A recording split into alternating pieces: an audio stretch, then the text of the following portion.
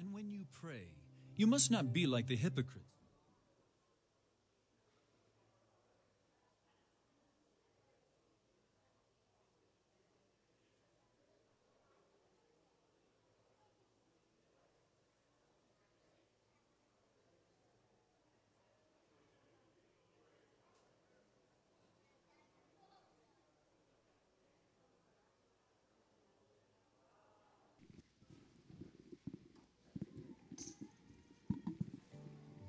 And when you pray, you must not be like the hypocrites, for they love to stand and pray in the synagogues and at the street corners, that they may be seen by others. Truly, I say to you, they have received their reward. But when you pray, go into your room and shut the door and pray to your Father who is in secret, and your Father who sees in secret will reward you. And when you pray, do not heap up empty phrases as the Gentiles do, for they think that they will be heard for their many words. Do not be like them, for your Father knows what you need before you ask Him. Pray then like this: Our Father in heaven, hallowed be your name. Your kingdom come, your will be done on earth as it is in heaven. Give us this day our daily bread, and forgive us our debts, as we also have forgiven our debtors. And lead us not into temptation, but deliver us from evil.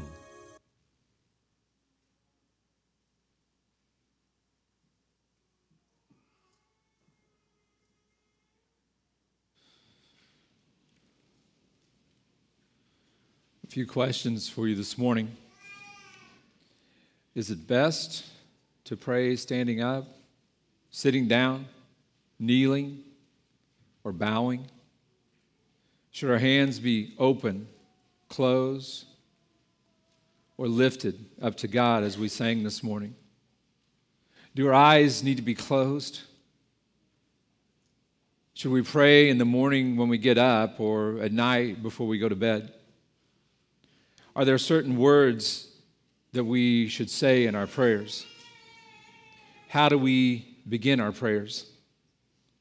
What's the proper way to close a prayer?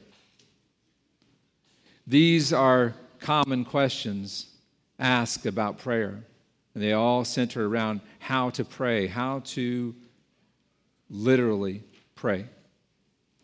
What is the proper way to pray?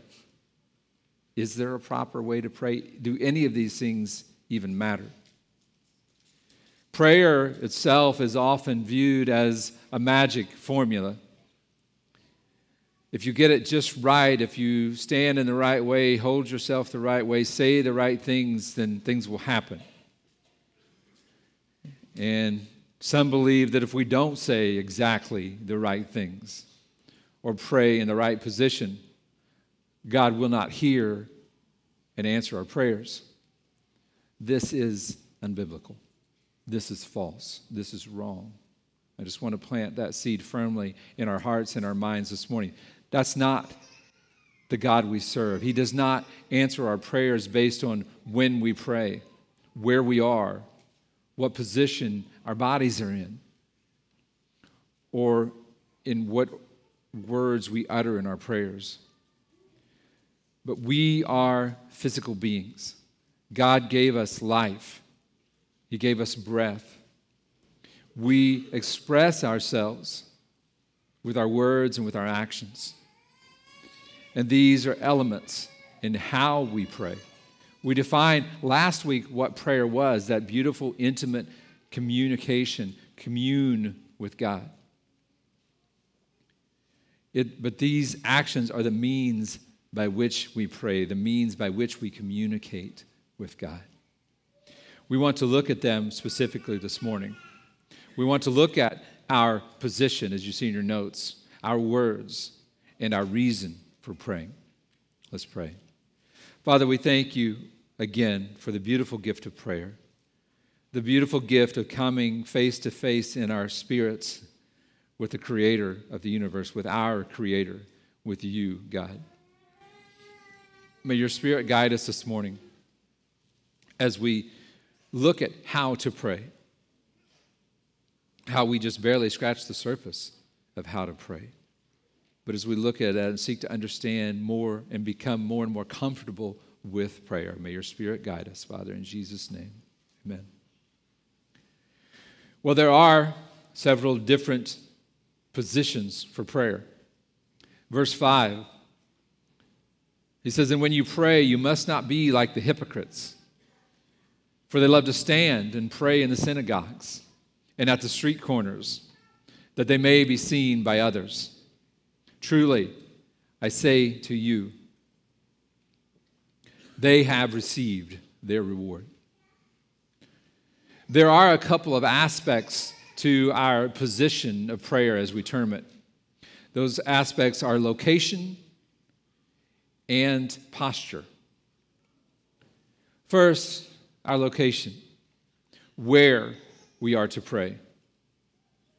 There are several places in Scripture that address this. Verse 6 in our text this morning, he says, "But when you pray, go into your room and shut the door, and pray to your Father who is in secret." The psalmist in Psalm 63:6, he says, "When I remember you upon my bed and meditate on you in the watchings of the night."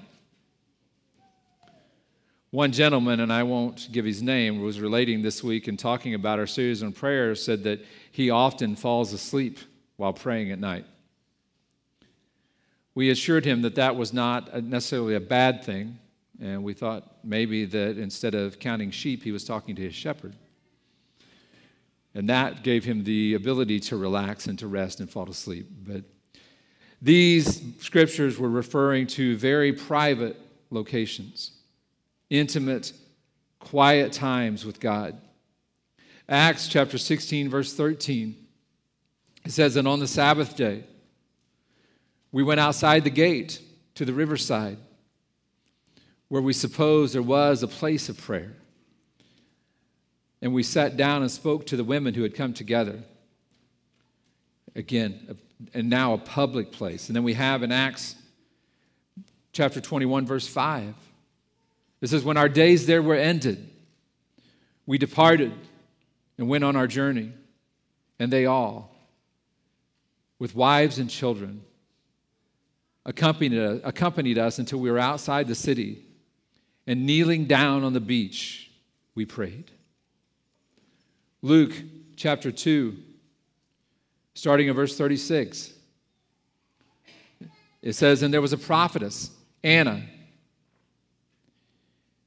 It says, "She did not depart from the temple, worshiping with fasting and prayer night and day." I cut out the middle part of those verses of the details, but as I was sitting and meditating on this just on the front bench this morning, it's like, if you read all of those two verses in the middle, she was a virgin. She was married for just 7 years to her husband. So as a young woman, she was married, and from the time that she became a widow until now, I believe it says her age was 84 years old. She was in the temple night and day, praying and praising and worshiping God. That was her purpose. Challenged by that, by how we underutilize, how we under-embrace, how we fail in our prayer lives. And I said our. The dedication, the opportunity she took to minister in that way. And we're not just called to minister as far as places, not just in the holy places, but everywhere we have opportunity. That's where we pray. That's where we're called to pray. Everywhere we have opportunity. That's places. And again, I just give examples, and it's not a list of where you can and can't. I go through these positions and these postures. My intent this morning is to encourage each of us to step outside the box, because what happens in our worship, in our prayer, in our interactions, we find things that we are comfortable with, and we get in grooves. This is where I pray. This is how I pray. This is what I say. I encourage you, and not for just the sake of being different, but I encourage us to know, to understand that we have permission to listen to the Spirit and pray as God leads us, where God leads us, how God leads us. Well, what about posture? I talked about in position. We talked about location and posture. What about posture? How we position our bodies as we pray. Genesis chapter 17, verse 3. Then Abram fell on his face. Exodus 9:29. Moses said to him, as soon as I have gone out of the city, I will stretch out my hands to the Lord. 1 Kings chapter 8, verse 54. Now as Solomon finished offering all his prayer and his plea to the Lord, he rose from before the altar of the Lord, where he had knelt with hands outstretched toward heaven. Mark chapter 6, verse 41. And taking the 5 loaves and the 2 fish, Jesus looked up to heaven and said a blessing and broke the loaves and gave them to the disciples to set before the people. Communication with God does not require a certain physical position. Again, that's not a formula. But postures do give expressions as to the attitudes of our hearts. We can fall on our face. And let's face it, some of these postures seem uncomfortable to us. What would we do if somebody came up front this morning and fell on their face? Would we judge them? Or will we acknowledge and just pray in faith with them that they are walking in obedience to the Spirit? Again, we get so familiar with these different postures. And I know as a kid in church, and we quit when I was a young man, but I barely remember it, but at Bethel, as well as I'm sure several churches around here, every Sunday there was one of the prayers in the service when everybody turned around and knelt at their benches. The whole congregation knelt in prayer.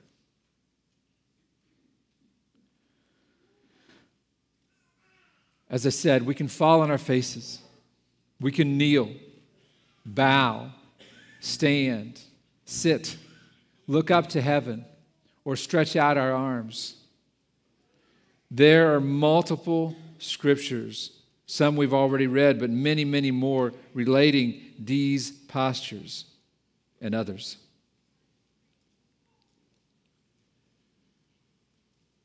These postures are opportunities for us to be personal in our prayers to God.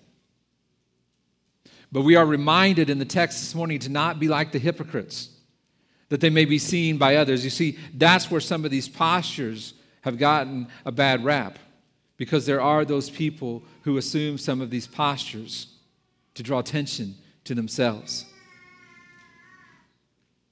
Reminded once again, and we quoted it many times here, someone said one Sunday morning they didn't really enjoy the worship much that morning, and the pastor said to them, well, that's okay, we weren't here to worship you anyway. When we are sitting in judgment of the way someone else is praying, or the way someone else is worshiping, the first problem is in our hearts. I've been guilty of it. Why is it that our first question is often, not always, but often negative? Why is our first question often, are they doing that to get attention to themselves? Why are they drawing attention to themselves? Why is our first question not, praise God? That's not a question. Why is our first statement not, praise God for that person's genuineness? Why don't we assume genuineness instead of assuming someone is fake? You see, our assumption changes nothing. Fake or genuine, God knows.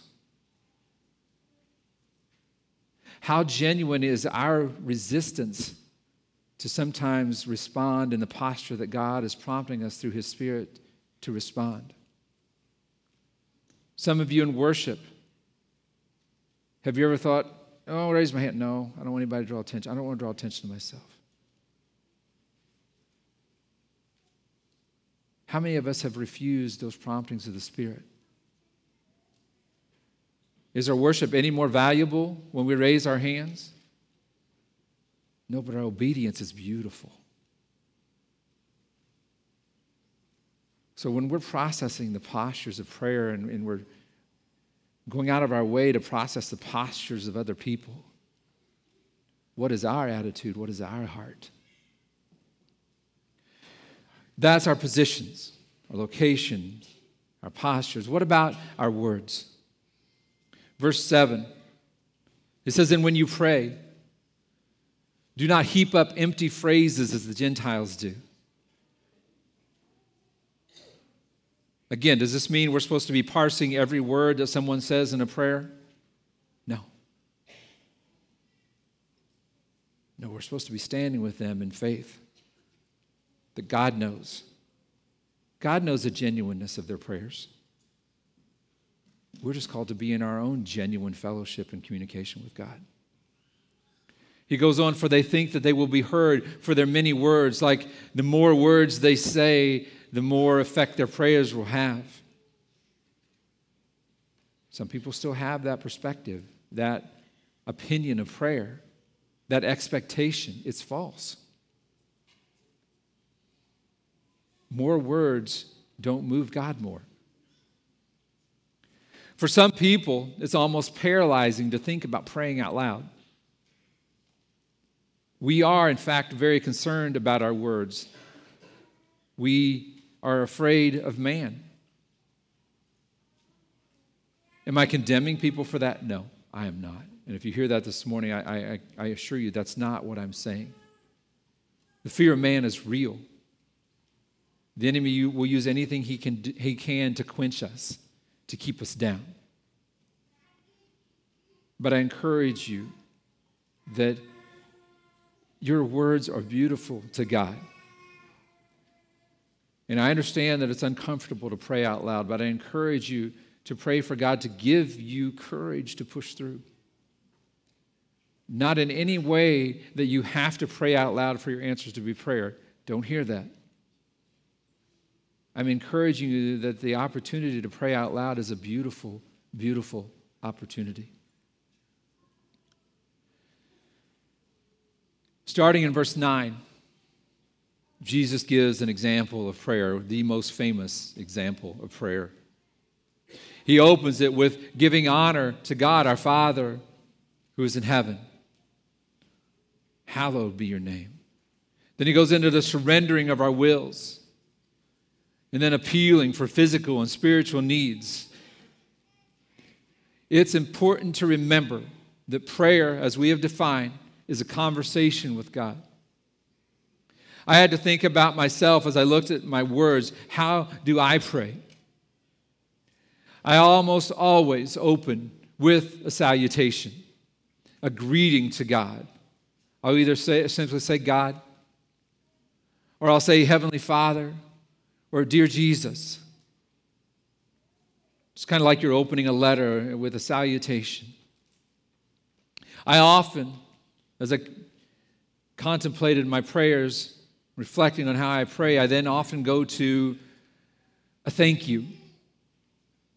Just an acknowledgement of my adoration of God. Then some praises. And then ultimately to the supplications, the requests that I have for God. And finally, a closing. Jesus' model prayer in the Sermon on the Mount is not our only example. There are several actual prayers in Scripture. I encourage you to go to the cross-reference of your Bible. Look those up. Read them. Not in trying to memorize a model, but to build your courage. It's just like looking at fine works of art that have been created through the inspiration of God. You read those prayers, and you see the beauty of prayer. The prayers in the Psalms, the prayers in the Gospels, Jesus' beautiful prayer of John 17. Read those prayers. Learn from them. Build confidence through them.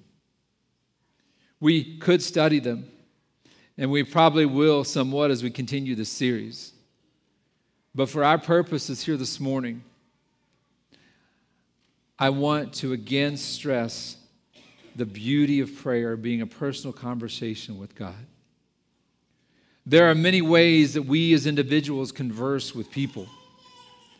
We express ourselves in our own words. We formulate our thoughts and we express our ideas. We express our passions. We express our desires. We use analogies, gardening analogies, sports analogies, career analogies. We use analogies to express what we're thinking or a solution that we may have to a problem, just like Jesus used parables. Sometimes we quote other people in our conversations, famous people, familiar people. Quoting Scripture in our prayers is powerful.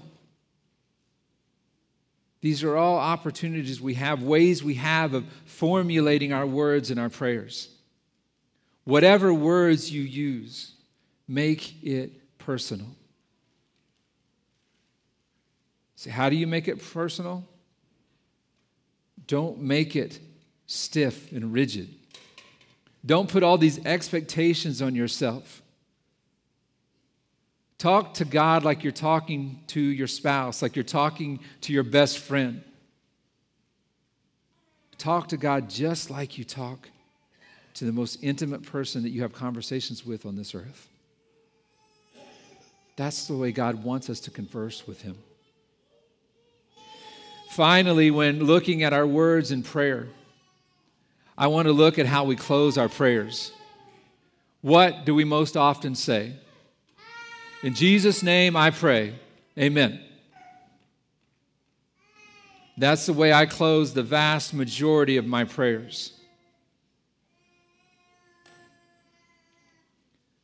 When Kaya was a little girl and I would pray at meals, remember, she was a little girl. Don't hold it against her now. But when she was a little girl and I would pray at meals, when I would start to say, in Jesus, and I'd barely get name out, and she'd say, men. Because she knew what was coming after the amen. She was hungry. But she knew that that was the way I closed my prayers. She was very familiar with it. What does it mean to pray in Jesus' name? What are we saying when we say this, in Jesus' name, amen? What does it mean to close our prayer in Jesus' name? This actually comes directly from the words of Jesus in Scripture. John chapter 14, verse 13. Whatever you ask in my name, this I will do, that the Father may be glorified in the Son. Now, this is also a scripture that is used to present prayer as a magic formula. Whatever you pray in Jesus' name will be done. Well, you have to take that in context. You have to take that in the whole of Scripture. Again, that's a question we're going to get to later. Well, how does this all work? Praying and for the will of God. How does it all line up? That's a question to come later. But for the purposes of this morning, in the words we choose, saying in Jesus' name is not a guarantee. God, give me double my salary at work in Jesus' name. It doesn't work that way. Praying in Jesus' name means praying with the authority of Jesus and asking God the Father to act on our prayers based on that authority. Praying in Jesus' name means the same thing as praying to the will of God. 1 John chapter 5, verse 14. And this is the confidence that we have toward Him, that if we ask anything according to His will, He hears us. And if we know that if He hears us in whatever we ask, we know that we have the request that we have asked of Him. Praying in Jesus' name is praying for things that will honor and glorify Jesus. Saying in Jesus' name at the end of a prayer is not a magic formula. If we don't say it, it doesn't cancel our prayer. If what we ask for or say in prayer is not for God's glory and according to His will, saying in Jesus' name is meaningless. Genuinely praying in Jesus' name and for His glory is what is important. That's the power, not using certain words. We should be intentional about our words in a desire of honoring and being respectful and being intentional about the words we choose to genuinely express what's in our hearts to the best of our ability, but not in an effort to get the results that we want. It is not ultimately the literal words in the prayer that matter, but the purpose behind the prayer. But there is that one little word that we close almost every prayer with: amen. What are we saying when we say amen? More than just, okay, that's the end of the prayer. It's not the period at the end of the prayer to signify the close of the prayer. What does that word mean? 1 Chronicles 16, verse 36. It says, "Blessed be the Lord, the God of Israel, from everlasting to everlasting." Then all the people said, amen, and praised the Lord. The noun form of this original word means so be it. So when we're saying amen, we're affirming to God, so be it. I pray these things in your name and in your will, so be it. We are surrendering the authority to God. The verb form occurs hundreds of times in Scripture. It means to take care, to be faithful, reliable, or established, or to believe someone or something. So when we say, in Jesus' name, amen, we are saying, in Jesus' power, according to His will, and upon His righteousness, so be it. You see how powerful that simple closing statement that we have been conditioned to say. It's a good thing to say, but it's an even better and more beautiful thing to mean. We are proclaiming that our desire is to be in God's will. That's our reason. That is the key to how we pray. Our positions, our words, our reason, our motivation for praying. The proper way to pray is to pour out our hearts to God, being honest and open with God. I remind you again this morning, there is nothing that we can tell God that He doesn't already know. But He is waiting for us to be honest with Him. Not so that He can move, but so that we can be honest with ourselves. Because until we're completely honest with ourselves, we are going to hit roadblocks. And our dishonesty with ourselves are our roadblocks. Our dishonesty with ourselves is why we're often hung up, why we're often confused. It's not because God didn't hear. It's not because God's not ready to answer. It's because we are first not being honest with ourselves.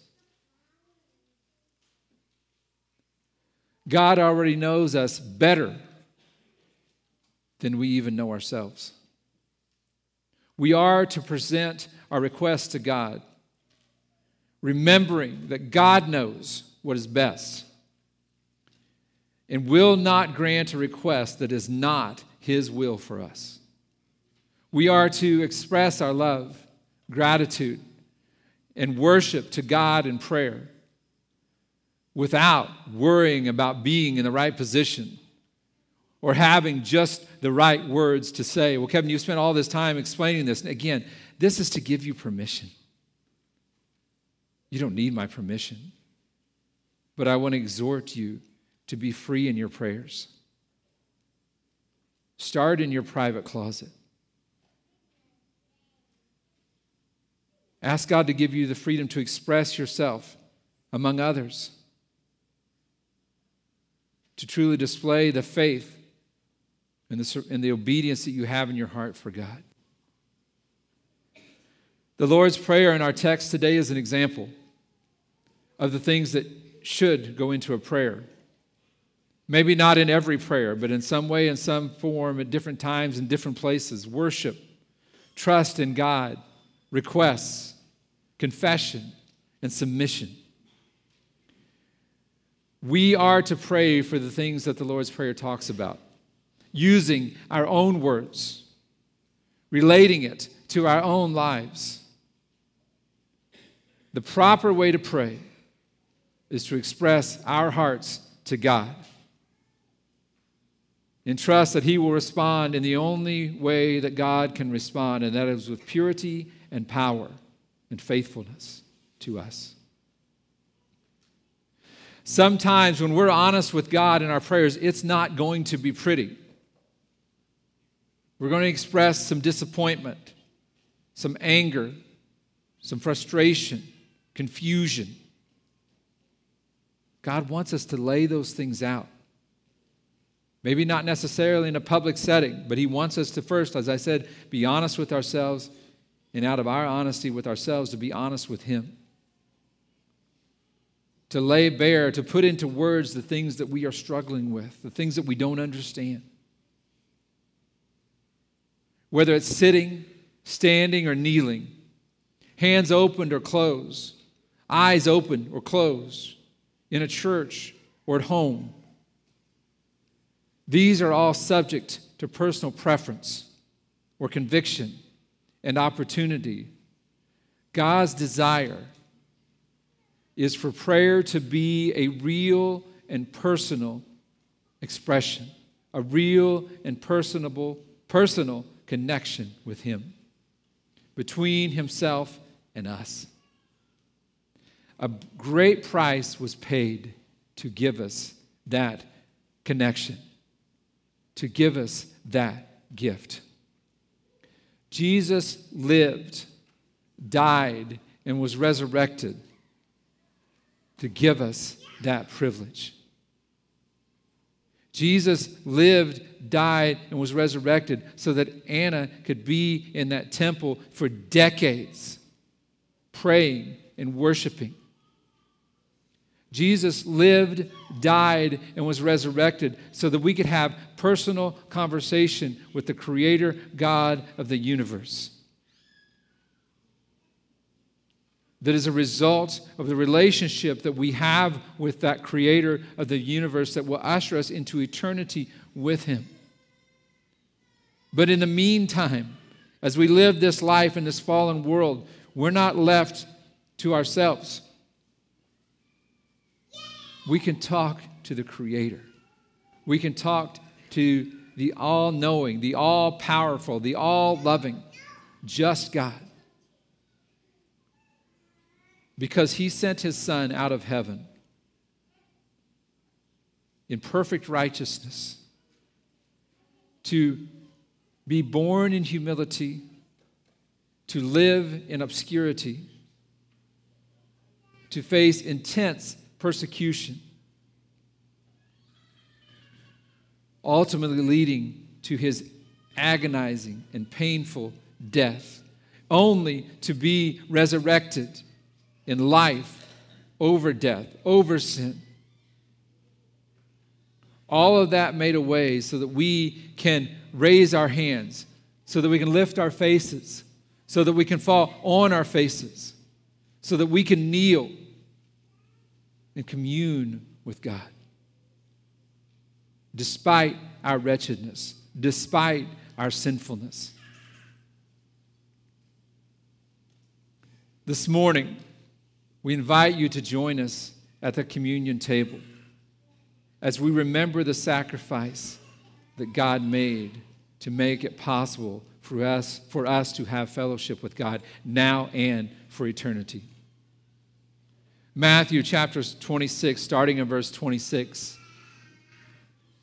Matthew writes, while they were eating, Jesus took some bread, and after a blessing, he broke it and gave it to the disciples and said, take, eat, this is my body. And when he had taken a cup and given thanks, he gave it to them, saying, drink from it, all of you, for this is my blood of the covenant, which is poured out for many for forgiveness of sins. This is not a suggestion. It's a command. Eat, drink. What we are getting ready to participate in this morning is a reminder and a celebration of what Christ did for us on the cross. There is this beautiful tension that should be within our hearts. The reminder of the agony, the reminder of the pain, but the celebration in that we don't have to face that agony. We don't have to face that pain because Christ did. Because if we had had to face that agony, that pain, it would have been eternal. It would have been forever.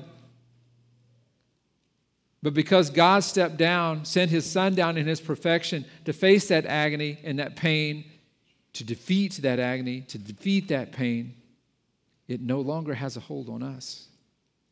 By dying for our sins, satisfying the wrath of God, bringing to an end his Christ's perfect life of obedience, for fulfilling every promise of God, securing our salvation, making a way of reconciliation between us and God, making it possible for us to pray.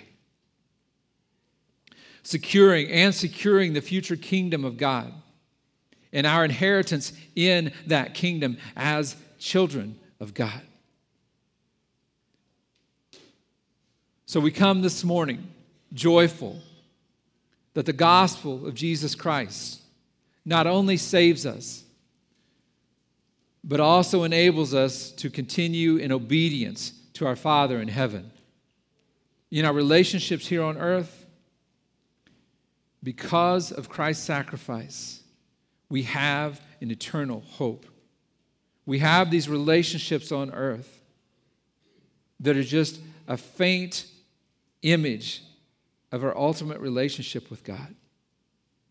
Just as we communicate with people here on earth, our communication, our fellowship, our prayers to God are infinitely more beautiful and fulfilling than the most fulfilling relationship we have here on earth.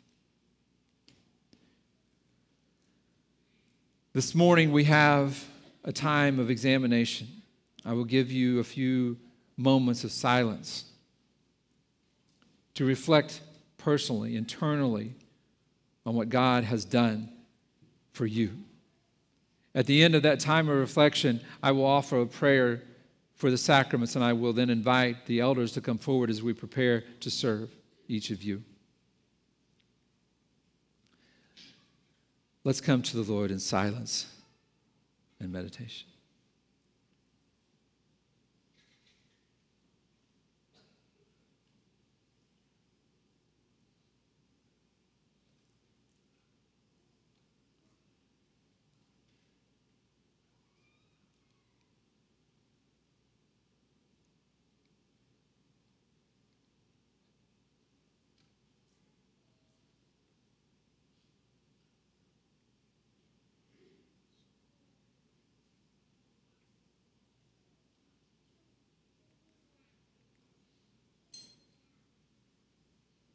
Let's pray.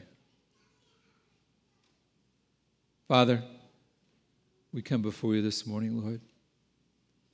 God, we praise you that we have the ability to come before you.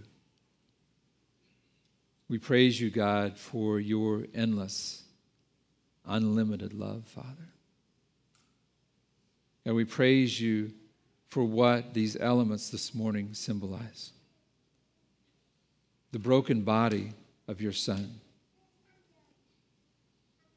for his shed blood. The bread and the juice here this morning to remind us, to reverently bring us in our hearts to the amazing sacrifice that you made, Lord.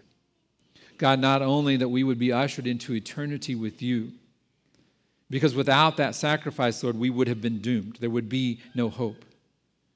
But because of that sacrifice, Lord, we have the hope, the expectation of eternity with you.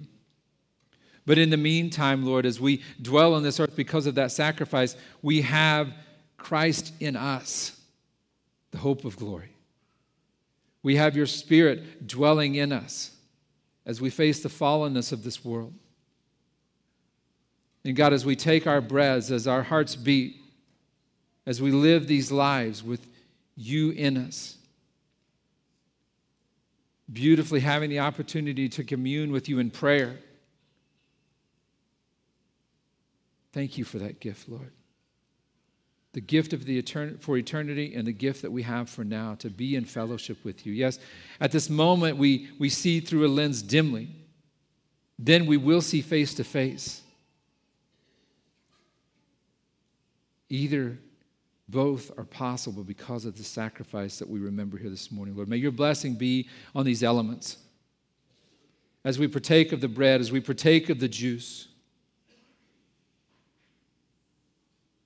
as we remember that gift, Lord. May your blessing be on us. Your Spirit be strong within us. We open our hearts and receive plainly the gift that you give us in your dwelling and in your hope and your promise for eternity, Father. We praise you and we thank you, Lord, in Jesus' name. Amen.